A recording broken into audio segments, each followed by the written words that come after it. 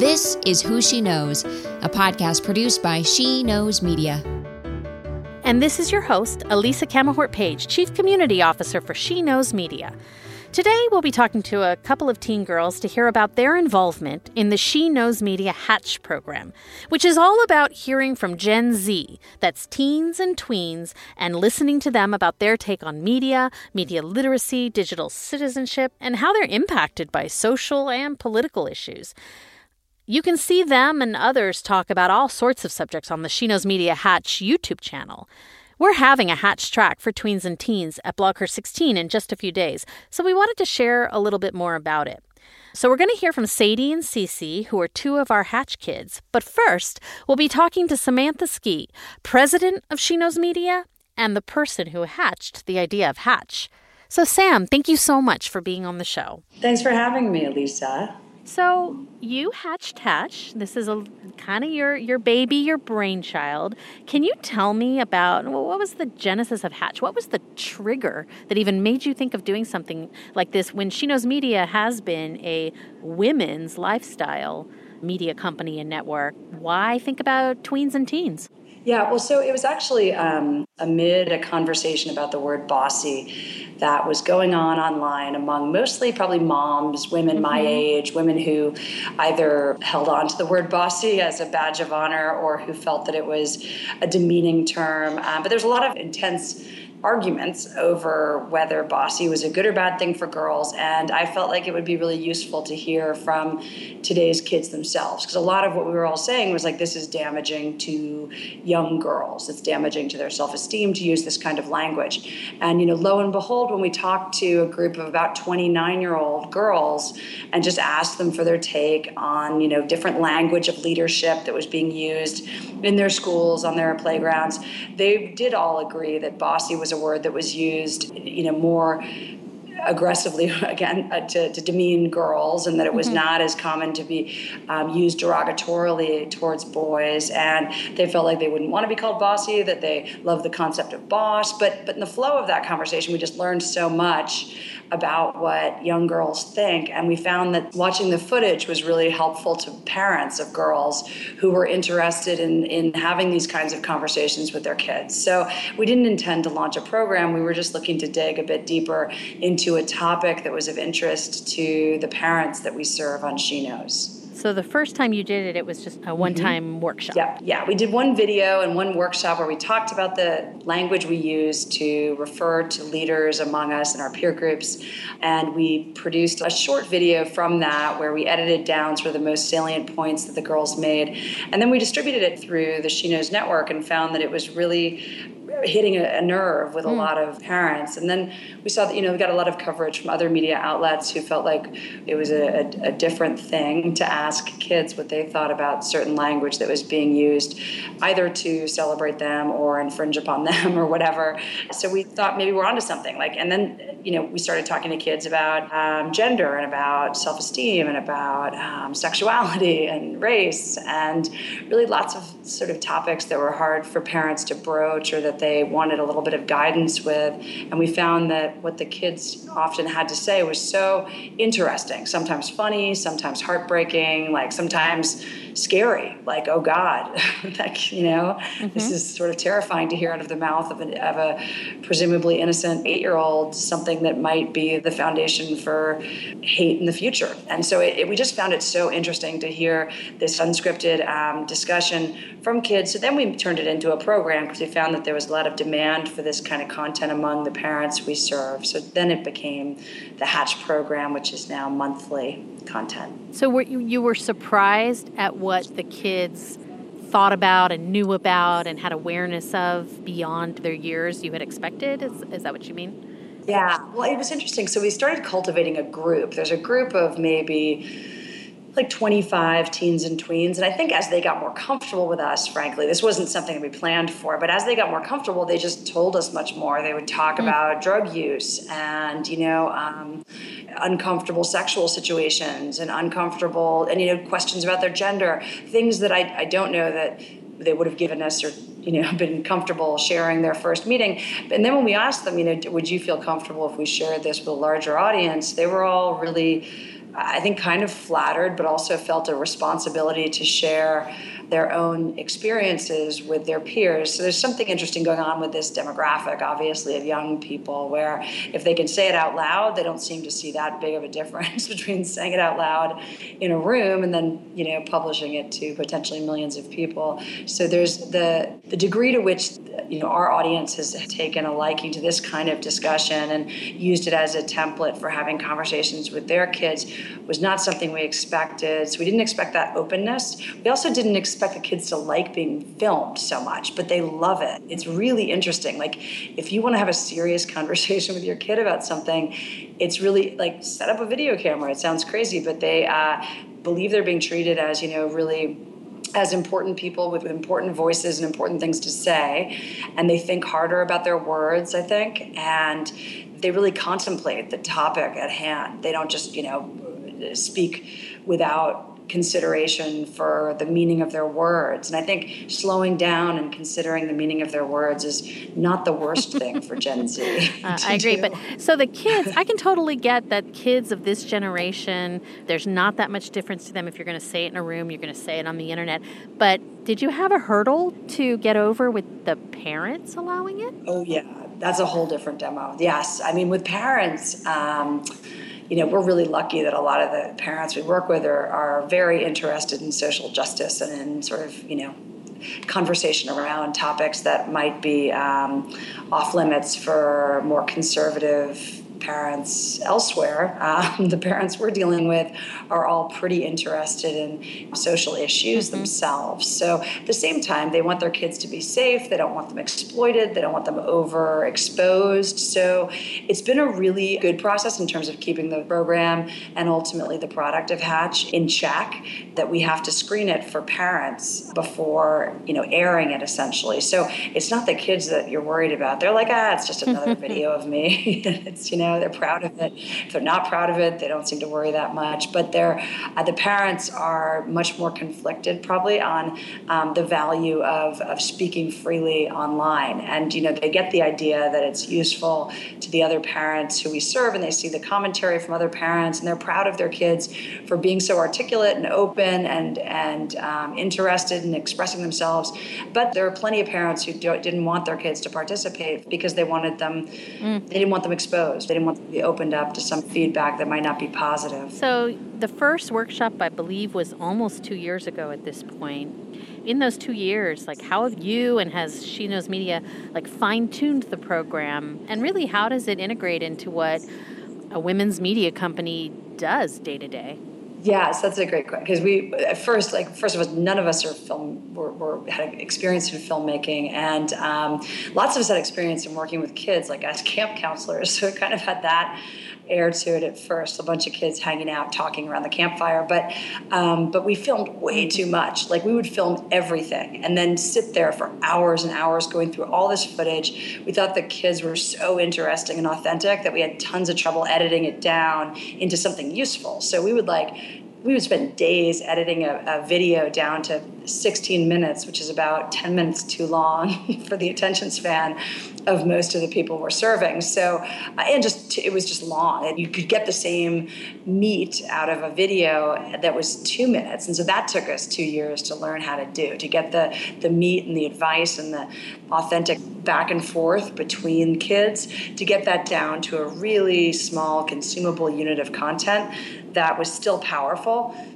And that's super hard. I think we'll always be trying to get better at that. So the editing is where we've learned a ton. We've also been able to get into much more serious subject matter, and we've learned kind of where a 12-year-old can have a conversation, where an 8-year-old can share an opinion. 17-year-olds are blowing our minds. We're actually writing notes, trying to be better humans, listening to what they have to say. Some of them who have just really thought hard about how to represent diversity and how to be a kind, thoughtful person. So, and then how it fits into a women's media company. Now, as you know, a founder thereof, we have the Blog Her conference, and we have Hatch Kids participating in content creation there. At our conferences, we have Hatch Kids producing content with us for parents every month. And we cover a range of topics. Most of them are within the realm of social issues. Again, the sticky stuff that parents might be uncomfortable confronting. But we've also, we bought HelloFlow a few months ago, and that product focuses on teen girls in part and also in women's health overall, which gives us another opportunity to add a layer to what HelloFlow does by having this community of strong tween and teen girls who are willing to share their opinions and collaborate on content. So it's really, we're still producing content for adults, for grown-ups, and in this case for parents for the most part, but the content is again produced in collaboration with kids, which we hope makes them slightly more responsible, accountable digital citizens eventually. So my last question is for you, Samski, the mom of two. What is the number one thing you've learned from just listening to the Hatch kids, including your own, but just as a mom and a woman? Yeah, that's hard because there's so much. I think that the way we sort of send out our kids into the world to be sort of responsible humans and citizens is they're further along than I understood, I guess. They already have strong opinions at age 7, They've already decided that Trump is a butthead at age 7 and already decided that, they're keeping their maiden name or they're keeping their, there are all these things that they pick up that I guess I didn't catch that they were picking up, probably because I work a lot. But there's so much good and maybe not so good context that's already in a lot of kids by the time they get to before the age of Instagram. So the idea of helping them to modulate and think through the way they express themselves once they have these platforms, which, although the platforms and the publishing of their voice doesn't concern them, as a mom, I do want my kids to think hard about who they might be hurting or helping with the language they use and the images they publish and the actions they take. So I guess it's both relieving on the side that I see how much the conversation helps them to think of different points of view, but a little daunting in terms of how mature they are by age 7 or 8. Thank you so much for joining us on Who She Knows. It's great to hear. I've heard this story before, but it's always great to have this singular focused time to hear how it all started and how it's been fine-tuned and developed over time. And as you say, we'll be doing a whole track of programming for tweens and teens at Blogger 16 next week. And we definitely find that the kids are super interested in that in real life interaction. So thanks again, Sam. It was great to talk to you. Thanks, Elisa. Okay, bye. Sadie and Cece, welcome to the show. Thanks for having us. My pleasure. So you've been working in our Hatch program for a while now. I wanted to ask you, just to start off, what have you discovered during this process, maybe about yourself or just about the internet, social media, and all things digital? Sadie, what has most surprised you? What have you figured out that you didn't know when you started? I guess what surprised me most is just how a conversation that I feel I've been very well acquainted with, how it can evolve and change when you sit down and talk about it for 2 hours. So with a little time, you find more insight, I guess. Yeah, exactly. It feels like I have all of these, eureka breakthrough moments that I would never have had about, myself. Or, for example, body image or microaggressions. And I just think of them in a different vein than you do in real life. Sadie, can you think of one specific eureka? Can you think of one in particular that kind of was mind blown? I guess what comes to mind is thinking about a girl's body image on social media and how I used to always think that when a girl posted a racy photo on Instagram, it was a negative thing. And through these Hatch videos and talking with my friends and getting these new perspectives, I've learned to realize that it can be about taking back your body, or it can be about feminism and this whole new wave of feminism through expressing yourself and your body online. That's so interesting. Yeah, I always say as long as it's your choice and your agency, right? I mean, there's a difference. Sometimes you can kind of feel, right? Whether it's coming from that place or another place. Cece, what about you? What's something that really surprised you or that you discovered about yourself or about your world on the internet or your friends? I generally feel like me and my friends have a lot of like very similar opinions on things like this. But I think through Hatch, I've come to learn that, like, through the dialogues that we've had, that, you know, there are a lot of differences in the way that we see things, even with what Sadie would just said. You know, there have been moments where Sadie and I have disagreed on certain things, and then, you know, over the course of a discussion have come to a certain understanding about, like, why we think the way we do. And not only have we been able to, you know, talk more about a certain topic that we don't, that we do talk about on a daily basis, but we don't always necessarily get to kind of like certain questions about why we're thinking that way or why we feel that way about it. I think that for me would be something kind of like I've been able to explore more through Hatch videos. So Sadie, Cece just said that sometimes you guys disagree, and that's good. It's good to have disagreements, and it's good tension. So what's something you guys disagreed about? So there's a disagreement that I distinctly remember us having. It's a little bit weird, a little bit trivial, but it was over Beyonce's Instagram, which I do think also goes into the vein of what we're talking about right now, about social media. We were discussing whether or not the fact that Beyonce's Instagram photos were mostly all of her and even some repeats of her on the same day in the same outfit, and we were discussing whether or not this made her self-centered. And we ended up having this hour-long intellectual debate of quietly listening and then giving our points about whether or not this made Beyonce self-centered, her Instagram. And I think that even though it was a seemingly trivial matter, it was really interesting to hear. I was saying that I thought Beyonce was self-centered, and Cece saying she wasn't.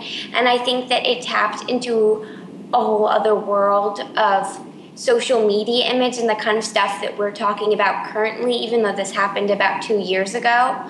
And it was us respectively arguing with each other about what someone's social media image told about them. And so that was like a very interesting conversation. So Cece, do you remember that same disagreement? Yeah, I definitely will never forget that disagreement. But I think that had a lot of good tension, because I know that, like, while we were talking about it, I was upset. We were getting very mad at each other. Yeah, but I think that it was necessary, because I think I've had some discussions at the end of this year about things that have been going on in my school. And I remember one discussion I had, this wasn't with Sadie, with a couple of boys at my school, was like with my high school advisor, and it was just very, you know, kind of moderated and kind of almost too nice, that after it I felt like nothing really came out of it, and, you know, the same stuff kept on happening. And sometimes I do think that it's necessary to have a little bit of heat in your argument, like with Sadie, because we were able to, in the end, you know, kind of come to an understanding. Maybe we don't have the same exact viewpoint, but we were able to both feel like we had gotten something done, and not just felt like, oh, we were trying to be too nice and beat around the bush about what we were saying, and we were able to be very direct with each other. Yeah, I know this goes back a little bit on what I was saying before, but I do agree with Cece now that if someone pushes you, you can go ahead and push them right back, because sometimes a little bit of that push and pull is exactly what you need to hear a conflicting side and have a great discussion about something, and at the end come to terms. And I think that even though our conversation was ridiculous a little bit, because it was about Beyonce's Instagram, it was still really interesting. It was helpful to hear another side of my point of view, and then in the end agree with Cece and have Cece agree with me. Can you think of an example of something that you always thought but hadn't really thought about why you thought it, and then, this is going to be a convoluted sentence, but then when you thought about why you thought the way you thought, that you figured out, you know, that you were thinking more for yourself and your opinion kind of changed? Do you have an example like that? Yeah, I mean, I think that analyzing more of like the subconscious thoughts that we have. So when we were doing the Super Bowl commercial videos, I think that, you know, we see commercials all the time, and they don't necessarily have such a grip on us because they're just commercials, and we're not there for the commercials. Usually we're there for the actual show. But when we were able to sit down and discuss, the way that, women are portrayed in certain commercials and how that affects us and how that will affect, the greater community without us really even knowing it, that for me would have been my kind of like more deeper analysis of our own subconscious thoughts. So, Cece, what do you do with that information? Once you feel like you're seeing things, because this happens to me all the time, like once I see something, I can't unsee it. And once I see that this is like a sexist media trope, I see it every time it's there, and it sometimes lessens my enjoyment of things. What's something that has changed about the way you actually act or are in the world? I think the greatest thing to do is talk about it, just like continue, coming to Hatch videos if you're a part of that, or if you're a part of friend groups where, certain friends might say things that are kind of inappropriate or kind of hurtful to certain groups of people. Just speaking up and knowing that your voice is really important would be the main thing for me, because you can't always do something like, I don't know, go on TV and stop the ads, but you can talk about it and educate people in what ways are better to talk about certain things or what ways are the most productive to talk about certain things. Great. And Sadie, do you feel like you're bringing up conversations more often too and pointing things out? Yeah, I think through this, I've also discovered feminism in a way that I wasn't as aware of before Hatch because of our discussions, and I think that I've brought that with me, into my daily life and how I look at things and how I discuss them with other people. So Sadie, do people ever push back either because of your age or because they don't agree with you or don't want to hear what you're saying? Do they ever give you a hard time about it? Well, I think that if it's a discussion, then it's easier to listen and respond. But I think that if I'm just bringing something up, there can be people who don't want to be taught something, and then what can you do? If they want to push back, they can push back and I can move on. But Hatch is all about discussions, and if someone isn't willing to have a discussion, then there's not much you can do.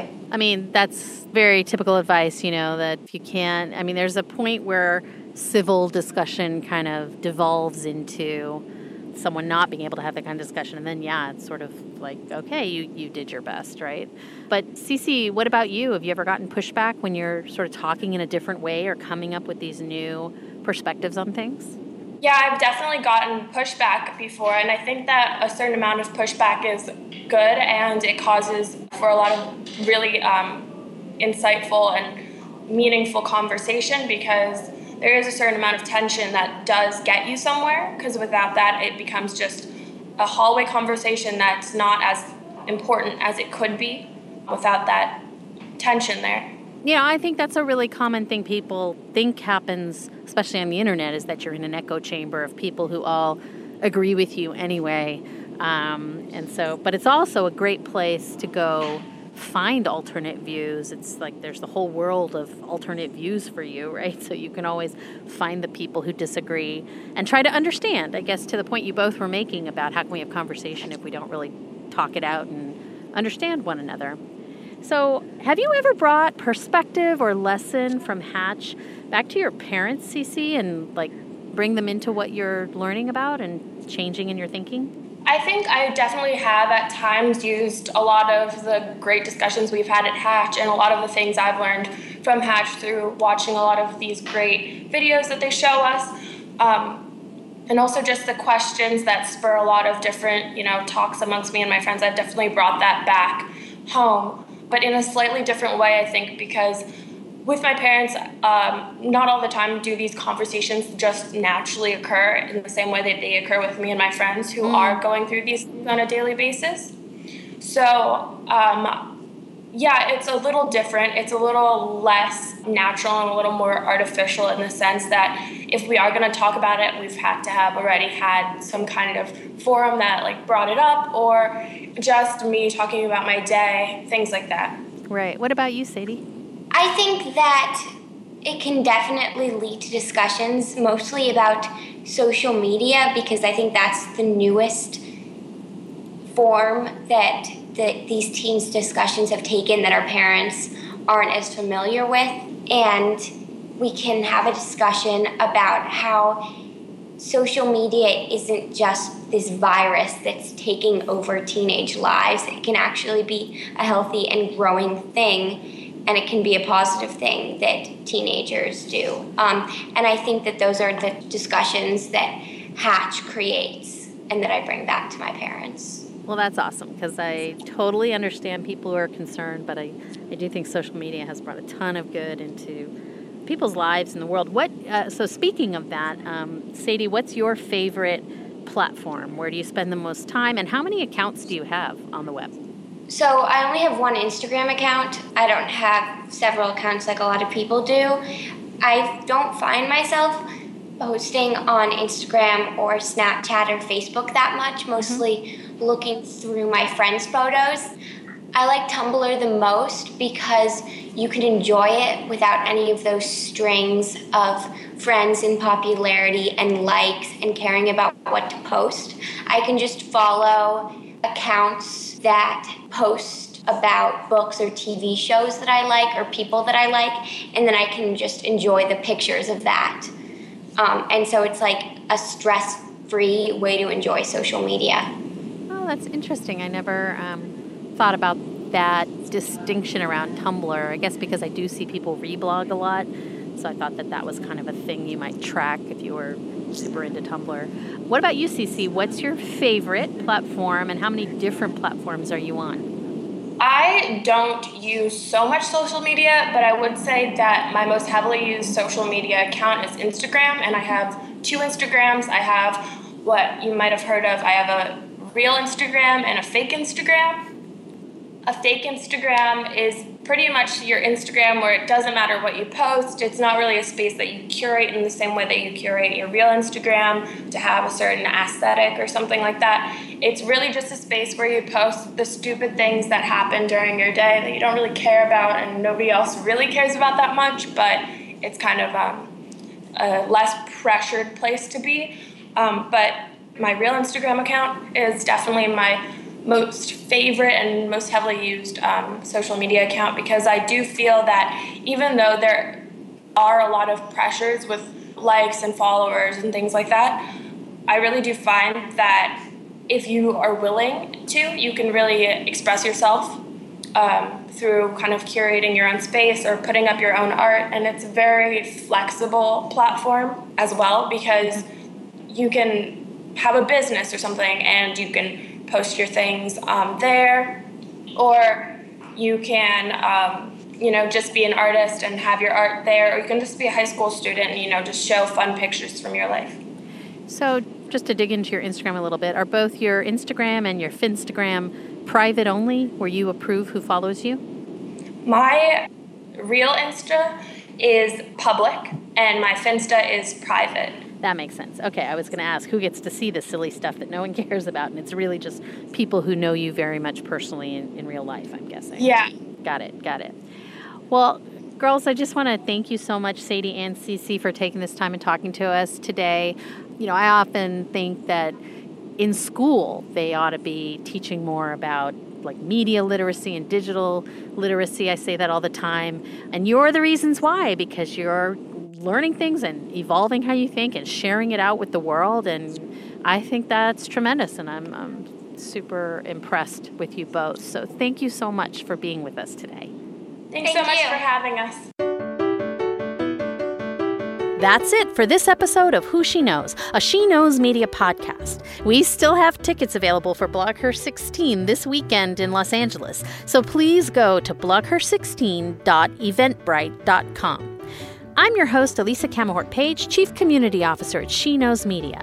Please tweet me at Elisa C. or leave a message for us on the Blog Her or She Knows Media Facebook page. You can even email us at podcast@sheknowsmedia.com. We want to hear from you. We'll be taking next week off so we can recover from Blog Her 16, but we'll be back to you after that. So thanks so much for listening.